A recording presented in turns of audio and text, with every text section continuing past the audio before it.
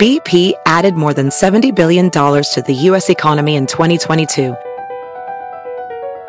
Investments like acquiring America's largest biogas producer, Archaea Energy, and starting up new infrastructure in the Gulf of Mexico. It's and, not or. See what doing both means for energy nationwide at bp.com/investing in America.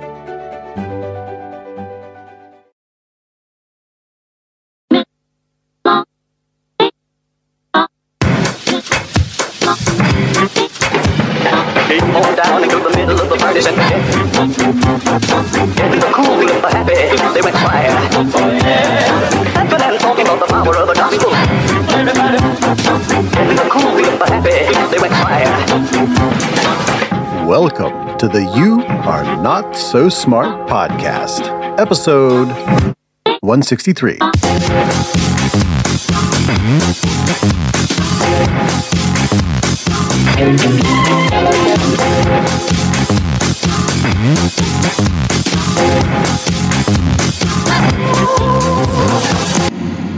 Well, I'll tell you, one of the added perks of writing a book on the science of meetings is I have found that the meetings I attend, they're much better than they used to be.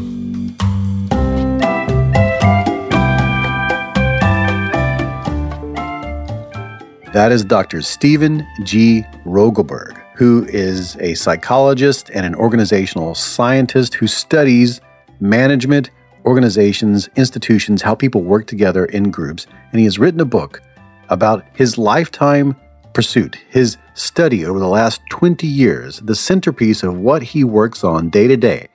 This is a scientist who studies meetings, and he's written a book called The Surprising Science of Meetings.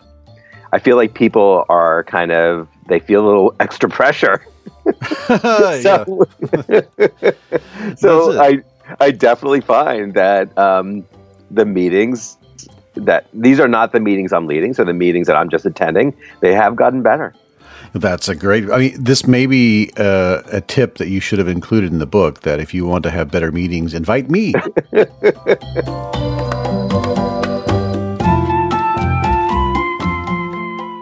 Now, you probably hate meetings. Most people do. Stephen told me that over the last 2 decades of his research, people often tell him that they feel like that's all they ever do at work is sit through meetings. And that's actually true of a lot of people. He's found that the higher up you go in an organization, the more meetings you will likely attend every day.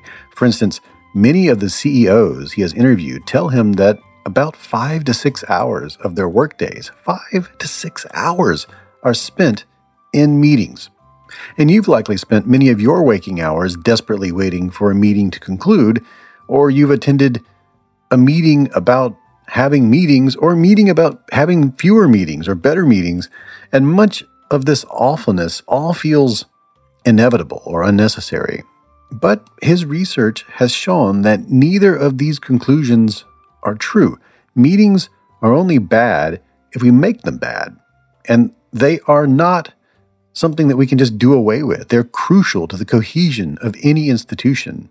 So, he wrote a book about how to use his research and the research of others to improve the meetings in any organization. So, how do you study meetings? Like, before we get into the details of your book, what are some of the methods that, and if you could, as far as your career goes, like, how long have you been doing this, and what are some of the ways you do it? I'd like to just hear a little bit about that. Well, I've been studying meetings and teams for over 20 years. And so obviously quite a while. Mm-hmm. And there's lots of different ways of studying it. I've administered surveys to people, where they talk about their days before it happens, and they talk about the meetings before they happen. I survey people at the end of their days, where they reflect back on the meetings that have occurred. I've surveyed people and interviewed people right after a meeting to kind of capture those experiences. I've even had people keep diaries where they maintain records for over 5 days. They say about all their meetings and also how they feel about their day and their job attitudes. And then we've even conducted experiments where we bring people into a kind of a lab setting where they have a meeting. And we videotape it and we can watch it and we can manipulate certain things. So, for example, we've done a study where we manipulated lateness to meetings. So we could really kind of quantify what are the effects on a meeting when it starts late. So there's lots of different modalities that can be applied to kind of understand this. I love this. I love this so much because we often think of science as lab coats and petri dishes and telescopes and lab rats, but scientists study every aspect of the natural world. And when you learn there are scientists who study meetings, those times that we get together in boardrooms or over video chat or on conference calls or even just coffee, it reminds you that everything we do is part of the natural world. It's all part of the interaction of atoms and molecules and physical forces that scale up to things like PowerPoint presentations and weekly department head check-ins and so on. And there is a wing of science called organizational science that studies these sorts of things. And they've been studying them for a long time. I mean, if you step back for a moment,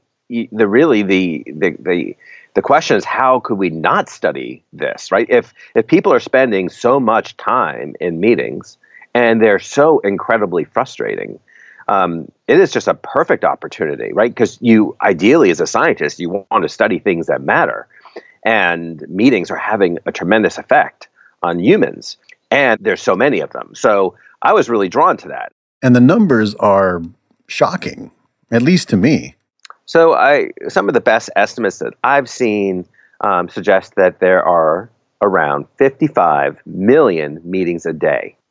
I love numbers like that. 55 million every day. Every day. That's every single day. That's not like in a week. That's there was 55 million yesterday. There'll be 55 million today. I love the idea of that. For some reason, it makes me feel like I'm floating above the planet, and I see it. Like the idea that of all these interlocking social systems and phenomena that are taking place from and all these natural occurrences, the oceans doing their thing, but also traffic flowing, and then ants building nests. All the things that are happening in that mix are human beings getting together and doing this thing that we've created. And there are 55 million occurrences of that happening every single day. And it feels like there's just, at any given moment, if you just slice the human experience, like make a cross section of it, what you would find is that we're all in a meeting. I just love the idea of that. Yeah. I agree. I write in some of my articles the idea that meetings are windows of into the very essence of an organization. That if you could just do that slice, as you note, you will learn so much about the health and effectiveness of an organization. Meetings are the building blocks. And that's why in my book and my various talks, I don't suggest that meetings should be eliminated. Meetings are essential. Meetings are critical for communication, cooperation, coordination, consensus decision making, right? Organizational democracy in many ways takes place in meetings. So the elimination of meetings is a false goal. What we really want to do is eliminate wasted time in meetings and to just think differently about meetings. Try to elevate that time. Think about how can we make sure that we've honored people's time in meetings. And there are definitely ways of doing that.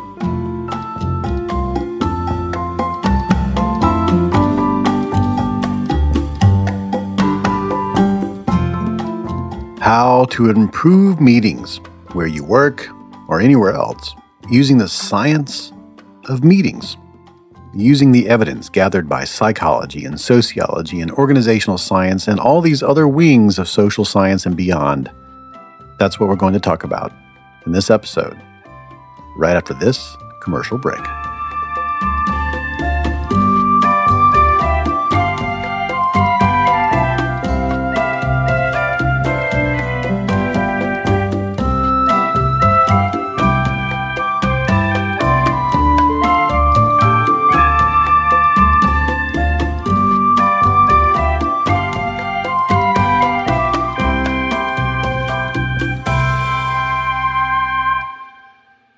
This show is sponsored by BetterHelp, and I'm very proud to have BetterHelp as a sponsor. I was using BetterHelp before they became a sponsor, and I was very excited to learn that they wanted to sponsor this program.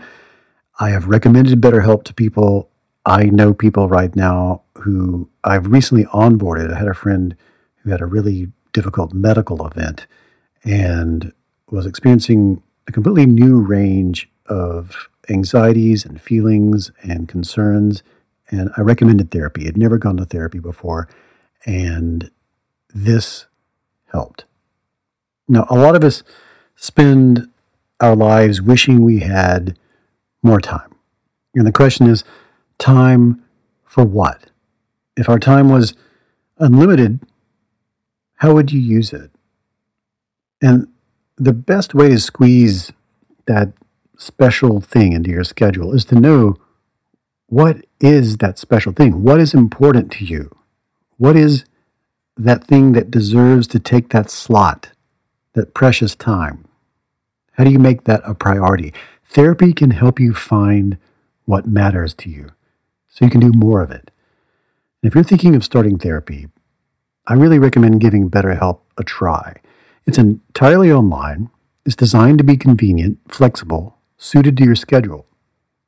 Just fill out a brief questionnaire and you will get matched with a licensed therapist, and you can switch therapists at any time for no additional charge. You can do that several times and really lock in with a therapist that is able to generate with you that dynamic that's so important.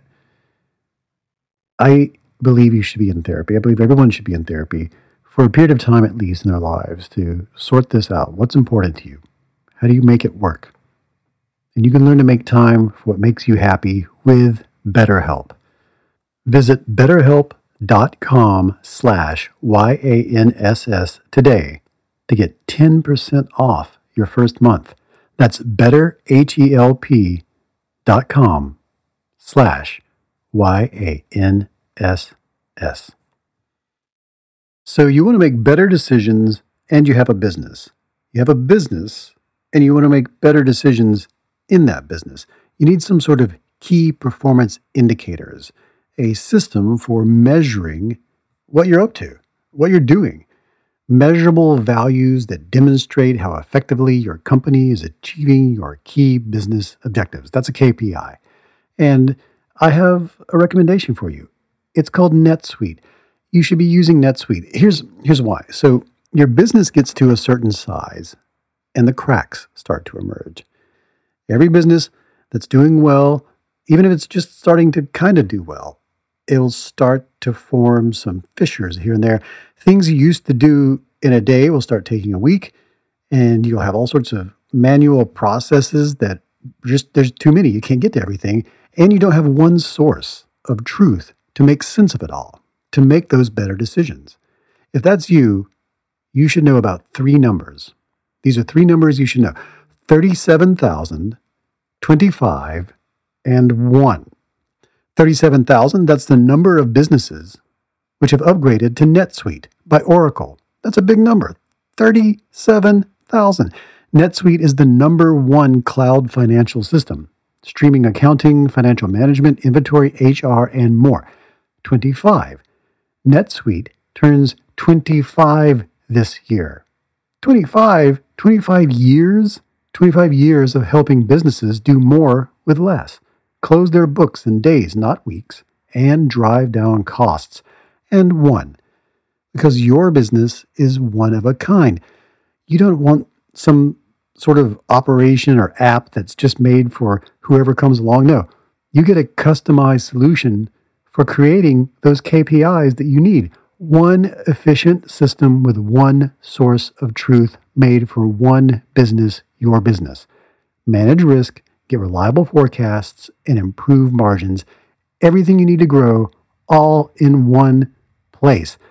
When you have everything you need in one place, all these biases, all these fallacies that I talk about on this program, it's an incredible way to apply everything you learn about making better decisions by having one source from which to pull your evidence, your information. Right now, you can download NetSuite's popular KPI checklist designed to give you consistently excellent performance for nothing. Absolutely free. You just go to netsuite.com/notsosmart. You get it for free. That's netsuite.com/notsosmart to get your own KPI checklist. One more time, netsuite.com/notsosmart.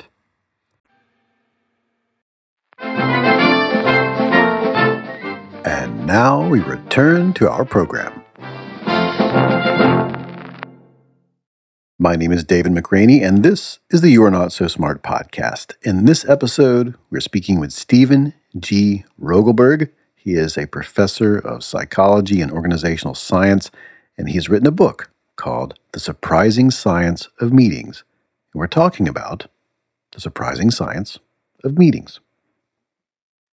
I love that idea so that your book is not about, hey, meeting, because this is where, that was my approach. When I first picked up the book, I was like, finally, somebody's going to say, we shouldn't have any more meetings. That's a side conversation I've had several times too, which is the idea that like meetings are a waste of time. In fact, you actually quote people in the book who are like famous people or people who have been at the head of organizations who had that opinion as well, that we should just get rid of meetings altogether, that they are in a world with email and Skype and Slack, that there's no need to actually see people face to face. And if you could just address that idea for a second. Sure. Yeah, I mean, that's a world without meetings is much more problematic. I mean, really, if you think about the evolution of meetings, right, it came out of, this initial belief that all decisions and, should just be exercised by the boss and the boss's boss, and people were just pawns to be told what to do. But our models of organizational effectiveness have changed. Like, we've really come to believe that organizational greatness is beyond just a great person making all the choices, that by leveraging the talent of those around you, by promoting these synergies, unexpected and amazing things can happen. Through inclusion, you get wonderful things. By involvement in meetings, you get people committed to what was discussed in the meeting so that they persist more readily. And when they come across a roadblock, they become more creative in trying to figure out how to get through it. So, so basically, the meetings, I think, it's a recognition of human potential. And, it's a recognition of, I think, what organizations can be when they leverage their talent most effectively. So I absolutely believe that we need meetings, and that if we didn't, it would be really, really, really bad for the human experience of work. Yeah. But again, I mean, I understand why the critics say what they say. I get it. But I feel like a bad meeting is a symptom of a person who doesn't know how to lead the meeting. It's not just a symptom of the meeting in and of itself. I can see where lots of people who don't like meetings think that all meetings are like the meetings that they're in. And then instead of thinking we can improve this, they think we should just get rid of this because this is a terrible idea. Well, how did we ever get started doing this? This is some tradition that needs to go away. And then the people leading meetings who think when the meeting goes bad, they don't think that meeting went bad because I'm not good at this. They think this meeting went bad because meetings are bad. And then another aspect is all of us being so unhappy with meetings suggests that we all share this idea that they're that this is just an evil that we have to deal with in life instead of it being something that can be fixed. So we said how many meetings everybody has, 55 million in a day. About how many meetings does a typical person have a day? It varies based on the type of job you have. Mm-hmm. And so we've had data that suggests, that people have around 7 meetings a week, kind of on average. But I think the data that are more compelling is that when you look at people who are leaders, and we can find that leaders spend between 50 to 75% of their time in meetings. Wow. So clearly everyone is having some level of meeting activity. But as you move up an organizational hierarchy, that activity just continues to expand. And as you say in the book, the higher up you go in the hierarchy, the more meetings you have, until eventually it's just, my job is to have meetings all day because I'm the person telling everybody what to do, or keeping up my tabs on the company. If you're the president, it's just meeting. And yeah, definitely. Yeah. And if all your meetings suck, then you will think, wow, right? My life, half of my life is doing this thing that's terrible. How much money do we spend as a nation on meetings? And how is that calculated? So there have been some statistics that have been generated. So you can definitely cost out meetings, right? We know the cost of each and every meeting we attend in terms of direct dollars, right? By looking at the time and the individual salaries, we can cost out a meeting. So some organizations have done estimates and suggest that 15% of your entire personnel budget is basically going to meetings. And this is a tremendous number. This is a tremendous number because this is actually, that line item doesn't exist on any budget sheet, right? So could you imagine any organizational expenditure this large that actually isn't noticed? And so that's kind of a local index. And then there's some other data that suggests that as a country, it equates to around $1.4 trillion a year in activity.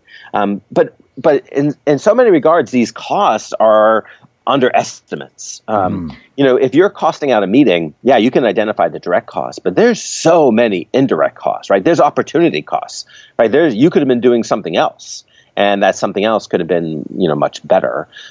Then, there's the cost of the frustration. There's the cost of being, feeling disengaged. There's the cost of the room and the travel time. And then there's the cost of not being available to your customers. And then there's even something that we found in our research called meeting recovery syndrome, MRS, meeting recovery syndrome. So this is the idea that when we have a bad meeting, we just don't leave it at the door. It appears to stick with us, and it goes with us, and we ruminate on it, and we often co-ruminate. So we need to make sense of the bad meeting. We have to talk to others about our bad meeting. So that's more wasted time. And if you really reflect, we definitely all do this, right? When we have a bad meeting, we definitely have to talk to others about it. And it definitely sticks with us. So there's another set of costs. This is an enormous amount of money and an enormous amount of time, an enormous amount of our lives are spent doing this. It's like the next thing after sleep, it seems like. We generally don't like how they work, and yet they are essential to having the modern world that we enjoy. So it seems that we should do something about it using science as a way to do that. And scientists like yourself who've been studying it for 20 years is a better way to go about solving problems, in my opinion, than just throwing opinions out there. So I'm following the order of your book. One of the problems we can tackle first is the length of meetings. The science has a lot to say about that. I'll just let you go. Just you have some suggestions in the book about how to handle how long a meeting should be. What are they? Okay. So I'll just keep my comments focused on length. So basically, think about the typical meeting length and how long do you think it generally is? Most of my meetings are scheduled for an hour, although they go over a little bit. Okay. So yeah, most meetings are scheduled for an hour. And there's no magical reason for that, right? That tends to just be an artifact of our calendaring system. And that's just not a good reason to establish a meeting time of an hour, especially given something called Parkinson's Law. And Parkinson's Law is this idea that work expands to fill whatever time is allotted to it. So if you schedule a meeting for an hour, magically it will basically always take an hour. So we can use this to our advantage, right? We can schedule meetings for less than an hour. And if you schedule a meeting for, let's say, 48 minutes, likely it's going to take 48 minutes. So the best practice is for a leader to think carefully about what truly needs to be accomplished in that meeting and how long should it take, right? So make a choice, make a decision. And in fact, once you make a decision, I encourage that meeting leader to dial it back a little bit, add a little pressure. the psychological research shows that when you add a little pressure to groups, they tend to be more focused and actually perform more optimally. So I like the idea of leaders, being purposeful, decide on a meeting time, and really making it a thoughtful decision. I don't have any problem with a meeting starting, 14 minutes after an hour. I have no problem with a meeting taking 35 minutes. That's all fine. People will appreciate it. They'll be curious, which is fine because they're just like, oh, what's going on here? They'll love the idea of having time returned to them. And also, when your meeting doesn't fill this whole calendar block, one of the things that you're doing is you're allowing them to get to their next activity on time. That's insane that we don't... That's not factored in. That we just the lag between the two meetings. If the fact that we have back-to-back meetings and the idea that there's no adjustment period even included into the planning, it almost feels like people are like, well, what are we supposed to do? Meetings last an hour. I mean, like a kid. This can't be changed. I know. Yeah, you're right, and it's really funny because our entire socialization in schools. Like, we're led to believe that intervals are a good idea. Like, we're led to believe that you actually do need time to get to your next activity. And so we know this. This is not some crazy science. But typically organizations are doing that. And so, I've definitely found that that's low-hanging fruit for organizations to do. So a lot of organizations who have leveraged the book, they stopped defaulting to an hour or 30 minutes, that they basically changed their defaults to 25 and 50 minutes. And that's certainly a good start. I want even more intentionality in that, but still, I love that as a good start. Yeah. Intentionality is the big theme of the book. Like, hey, you can change this. Hey, you could think about this a little bit, maybe. You could make it better. You don't have to just lay back and take the fact that meetings happen. There's a way to we can change all this. We could paint this place, purple if you want to. We can do whatever we want. We can have meetings. We can do a meeting where everybody has to wear a funny hat if we want to. We can do whatever. Right. We can do what we want. That's right. That's right. Intentionality is just so critical. So even when you think about the research, there's no magic formula to make a meeting great. And there's no magic formula to anything, right? This is when you think about self-help books and weight loss books. When we think there's a magic formula, it's never sustainable. These magic formulas are just not a thing. And this just applies to meetings too. So, but when you get people thinking and making choices, it's just going to be a better collective experience. And we can all find pieces of our lives where we are intentional, and we know that there's benefits, right? You're intentional, in designing this podcast, right? We're intentional if we're hosting, a party. We're intentional every time we meet with a customer. We're intentional in so many phases of our life. And intentionality doesn't even take us that long. It could take us just 30 seconds to a minute, but we're thinking through it because we don't want that person to leave our party or our meeting with our customer saying, oh my gosh, I really wish I wasn't there, right? That's an unacceptable thought. But when it comes to meetings with our peers or our direct reports, we just don't have that same level of intentionality. We don't inherently keep embracing that steward of others' time mindset. You also mentioned the Parkinson's law and the Yerkes-Dodson law. If you could talk about those two things just a little bit. So Parkinson's law is really that idea that work expands to fill whatever time is allotted to it. Yeah, they've even had research where they kind of videotape groups' activity as they proceed through this timed experience. And basically, groups don't even really start working hard until they hit that halfway point. So there's definitely those anchors of how much time a schedule has a big effect on us and how we approach and the urgency we bring to that task. And the Yerkes-Dodson is really an inverted U.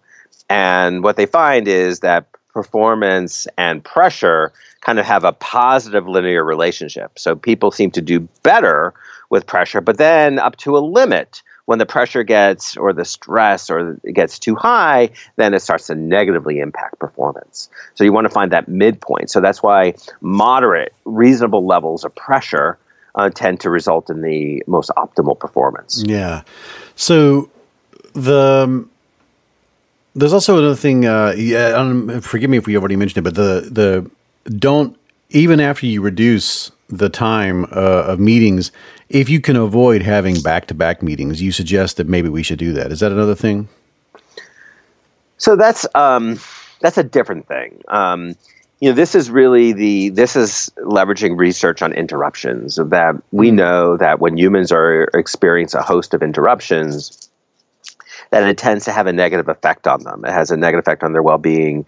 It has a negative effect on their productivity, right? Because that task switching can be a concern. And so we've started to do research around this topic of trying to look at the optimal scheduling of meetings.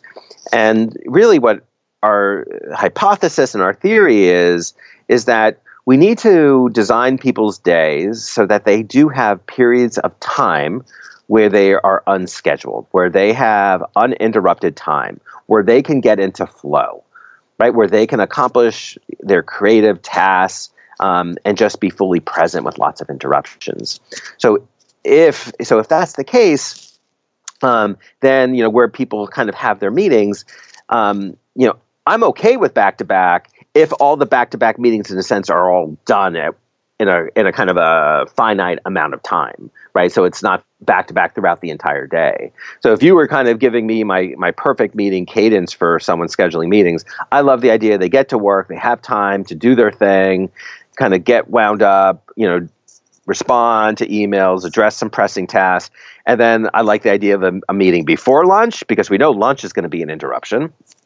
So I like the idea of a meeting before lunch, and I like an idea of a meeting after lunch.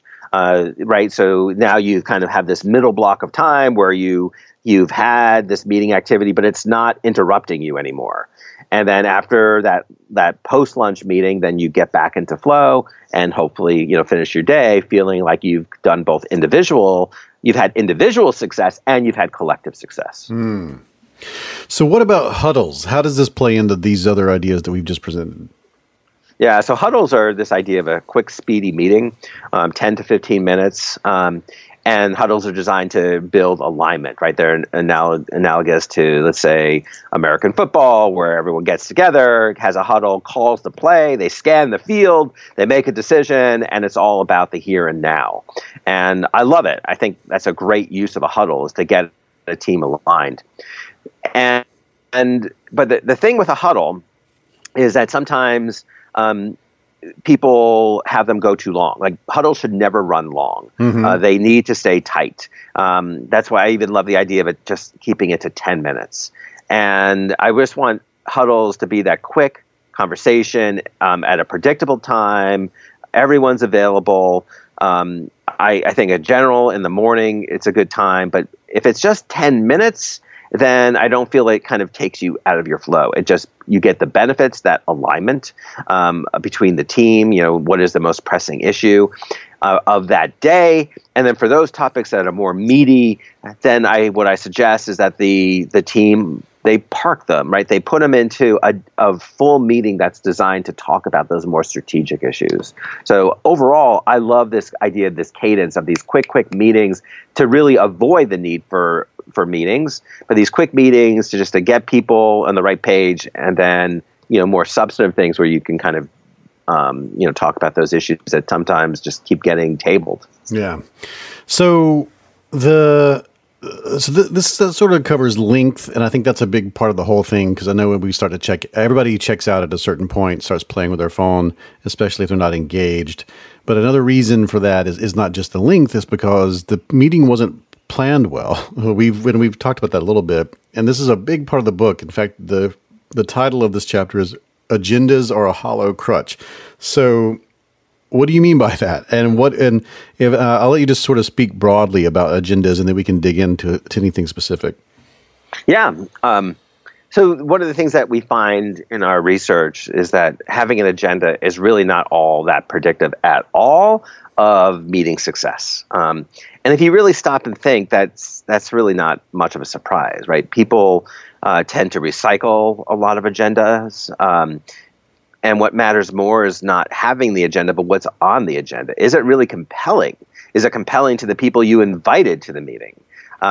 Did you ask for input into what that agenda is? And then most importantly, again, if you really think about it, it shouldn't be a surprise, is how you facilitate those agenda items. Did you involve others?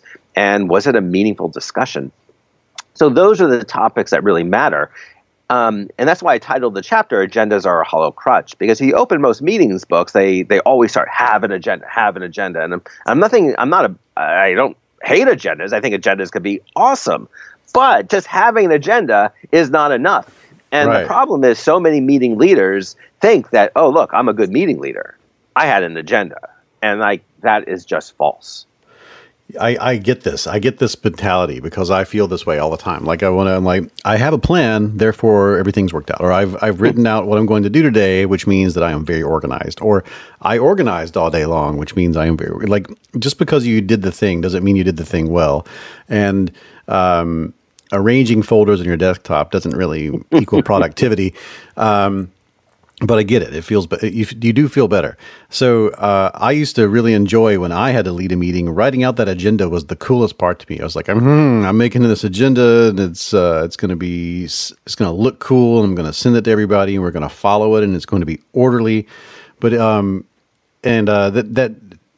didn't matter. If you don't do it right, then it's going to still lead to weird things. And you mentioned all these different ways that agendas can be done improperly or poorly, or can lead to poor outcomes, and how to fix that. You say if a topic doesn't require, I think this was huge to me, if a topic does not require interaction, it should be handled in another medium. And I feel like that is a lot of what people complain about when they say, why didn't we do this as an email? This meeting could have been an email, that kind of thing. If you could talk about that.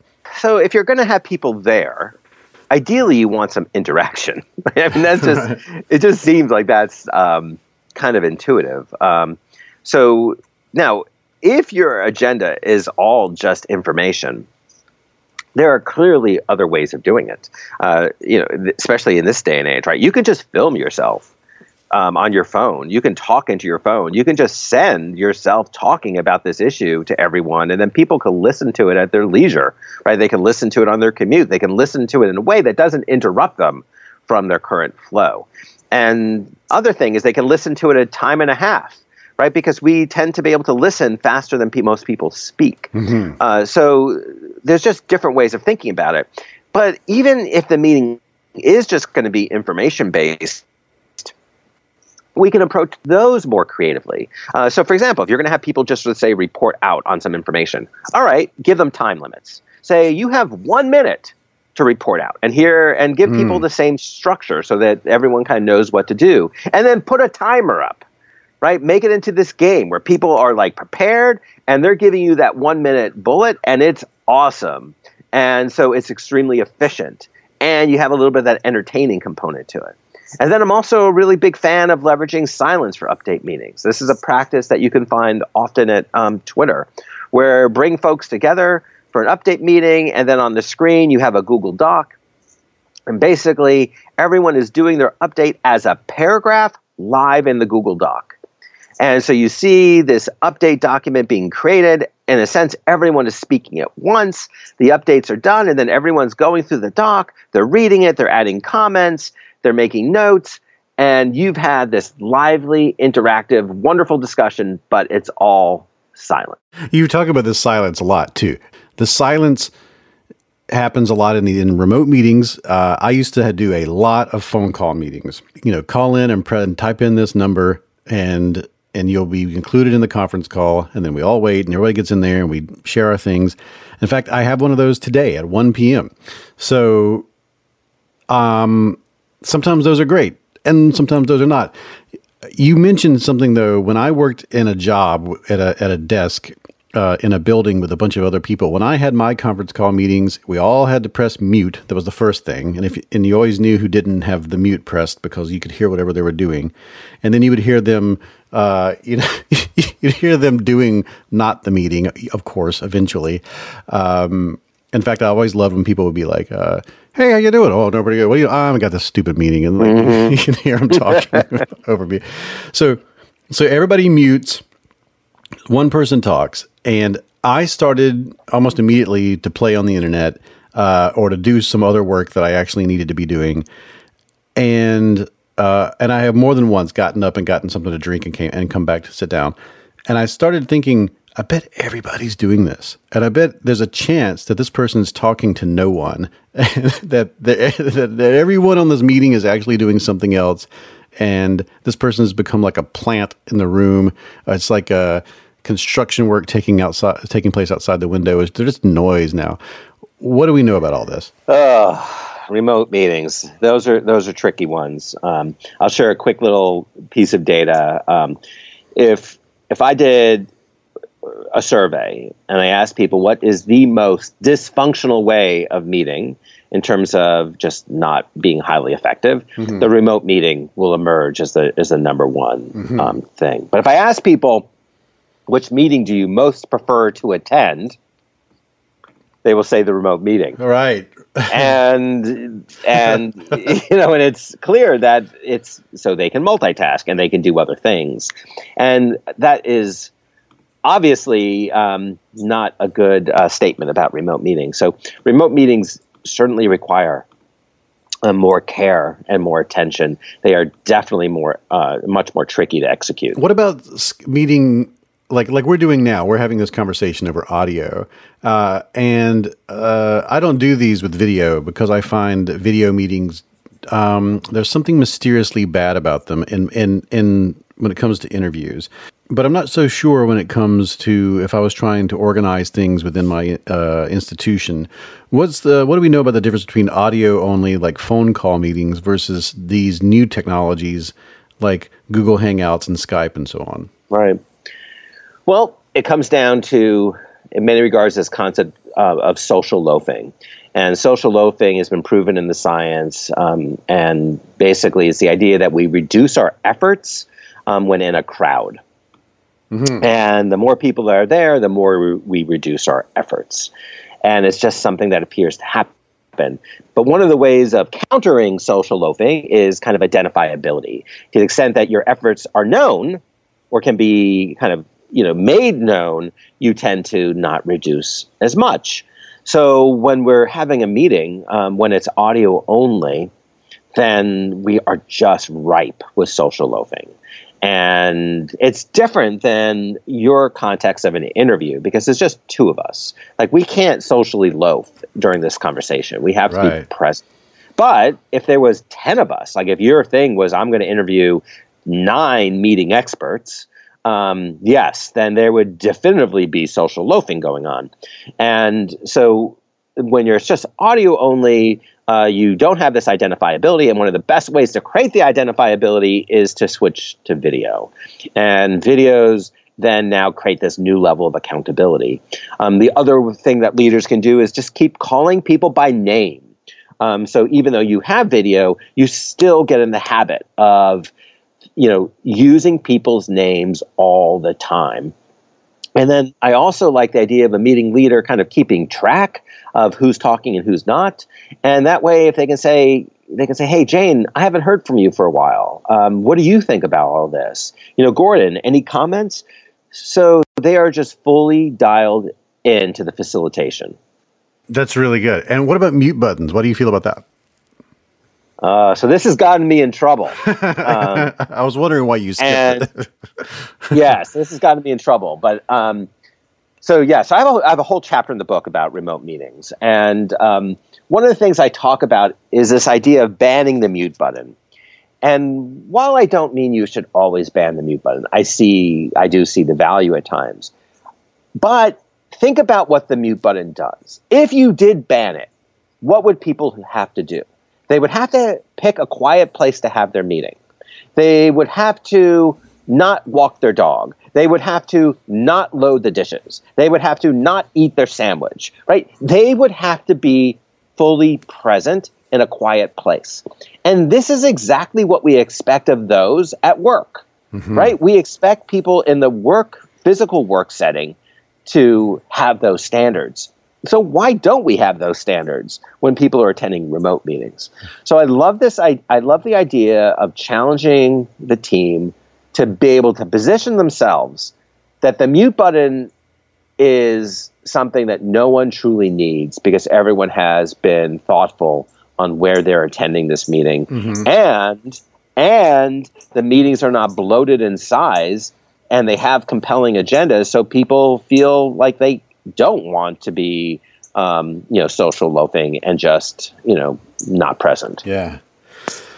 We're almost out of time, but there's one last thing I want to ask you about, which is this is so cool to me. I know that your book has more important things in it, but this was my favorite thing just because it involves hidden psychological levers that affect our behavior, and that was seating.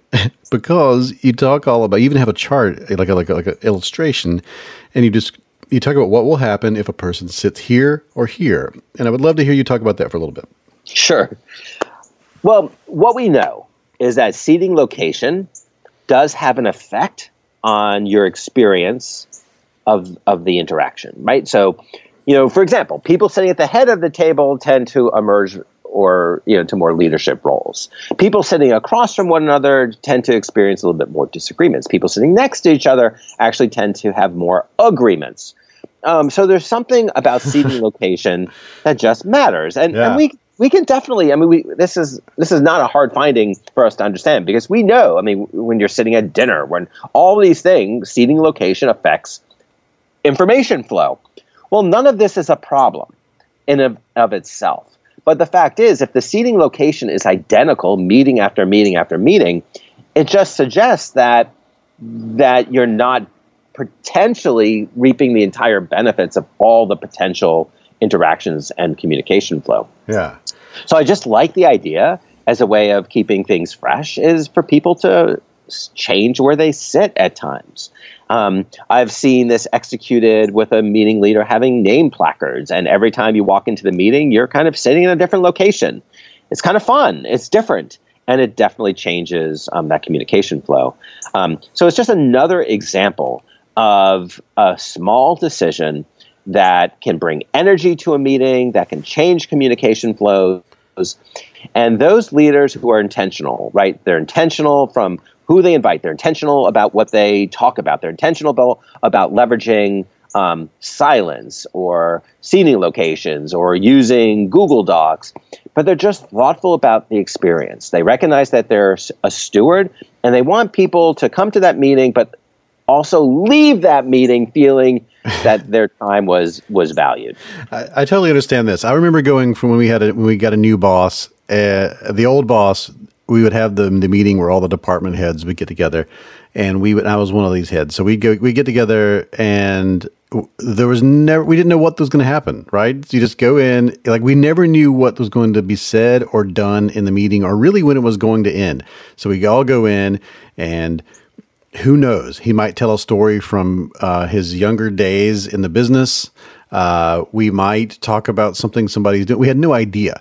And then when we got a new boss, we had this like actual plan of action for every meeting. We all had we all knew what we were going to say, what we were going to bring ahead of time. And then when we were finished, we got up and left, and it really blew my mind that you could do that. And I thought about that. I thought about that a lot reading your book. But the seating thing really shook me because I was like, whoa, okay, that's something that's important too.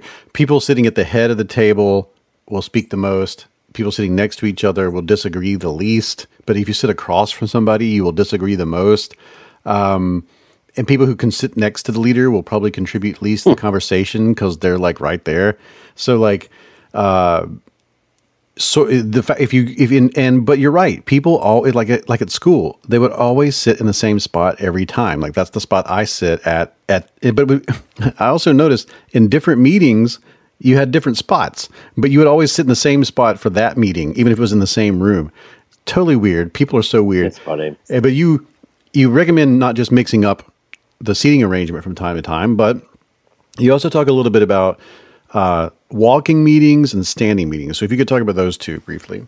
Sure. Again, it plays into this theme that we have lots of options as meeting leaders. And stand-up meetings are one of those things that the research shows they tend to produce the same outcomes as sitting down meetings, but in nearly half as much time. And so those speedy meetings, I think, are prime candidates for for a standing meeting. And then walking meetings, it's another nice option. Walking meetings for just 2 or 3 people. Perhaps a supervisor meeting with her or his subordinate. And they take a walk. The ratings of those walking meetings also tend to be quite favorable. People reporting some more additional creativity and focus. Clearly, you can't multitask when you're having a walking meeting. But, when you do have a walking meeting, there are some important rules of thumb. First of all, you need to tell people in advance about the walking meeting so they can wear the right shoes. You need to keep it small. You need to think through your route. And then you can even think about leveraging some technologies, such as there are all kinds of nice apps that allow you to take notes with your voice, and then those become your meeting minutes. So you can still have kind of an accounting for what was discussed. But all these, there's not one of these things that is the best choice, but all of these things are choices, and they're all helpful choices. And so when you think about this book, it really presents, so many different tools and tactics and approaches. And what I want a leader to do is just to decide what fits them, what fits their culture, and what fits their team. Yeah, and to actually make an effort. This I do. This is not usually the typical kind of book that I usually have on the show, because it's very it's almost an instruction manual. It's a very business related book. But I love the idea. To me, it feels like the most important thing to me is that you are advocating science for meetings. I mean, you want people to use what we've learned from research to adjust a thing that we all have to deal with. And I love the idea of that, whether in every aspect of life. And I love the idea that you are a scientist who studies this very important part of our lives, and that it is something that is quantified and studied, and there's evidence for it. And I think that anyone who's listened to our interview, we've only really touched on a few tiny things here and there. I have the book in front of me right now, and there is a giant portion in the back where it's not just you get these books that will tell you, a lot of times books like these will just give you all this information and say, now go talk to people about this at a dinner party, right? But yours actually says, all throughout it, you have an example agenda that you could use as a template. In the back, you have all these graphs and templates and tools for people and checklists for people to actually create better meetings and better agendas and better all sorts of things with pre-created templates for them to fill out on their own using the information in the book so that they can make it be exactly what they need for their organization. That's super cool, man. No, thank you. I appreciate it. And yeah, I mean, it's, again, my motivation is clear. I really just wanted to try to help folks out with a extremely vexing challenge that people are experiencing. And it's not about my next book. It's about, trying to honor the science that informed this book. I thank you so much. By way of leaving, just if people want to keep up with what you're doing, how can they do that? Great.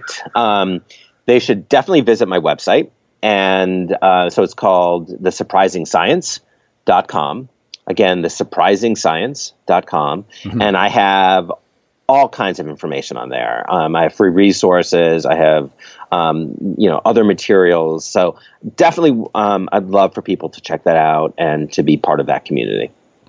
Oh, that sounds great. And are you on social media in any way? I am. So I have a very large LinkedIn presence. So definitely reach out on LinkedIn, and then on Twitter as well. And on Twitter, it's just at Steven Rogelberg. And the nice thing about my last name is that there's almost no one out there with it. So it's kind of an unusual last name. And so it's just Rogelberg. So yeah, please connect. All right. Thank you so much for this. This has really been great. And thanks for working with me on the timing of it and being patient with it. And this has been an absolute delight. And I wish you the best. Cool. Well, I'm very happy to be there on your show, and also really appreciate you supporting science like this. Oh, it's all I care about, man. It's my number one mission in life. So I really appreciate when people do science-based any like evidence-based medicine, evidence-based meetings. The idea that we can have evidence-based stuff is is very appealing to me. Even awesome. That's really cool. So, I like I said, when your book came down the line, I was like, now what is this all about? And you're so used to these books being pop science, but when they're actually written by the scientists, that's a completely different thing. And I really appreciate it. Nice. All right. Well, have a great day. You too. All right. Bye-bye.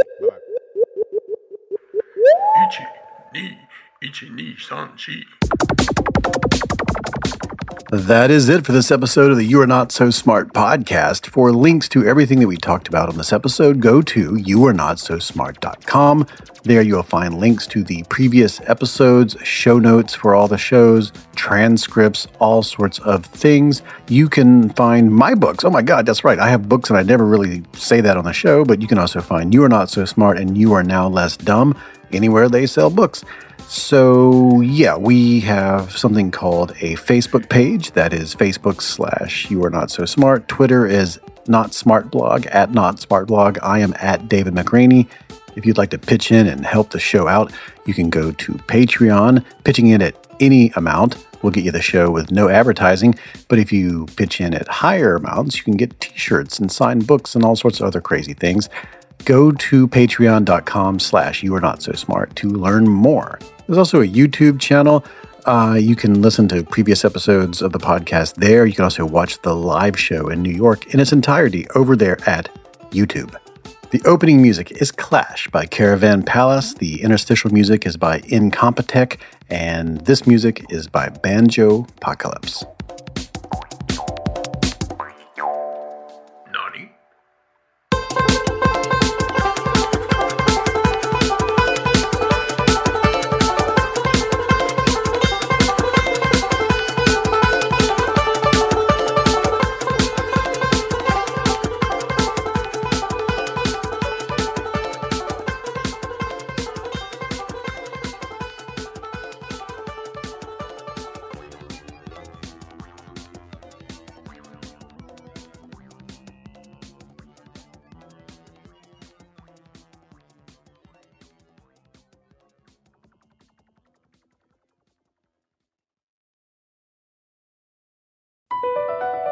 Across America, BP supports more than 275,000 jobs to keep energy flowing. Jobs like building grid-scale solar energy in Ohio and producing gas with fewer operational emissions in Texas. It's and, not or. See what doing both means for energy nationwide at bp.com/investing in America.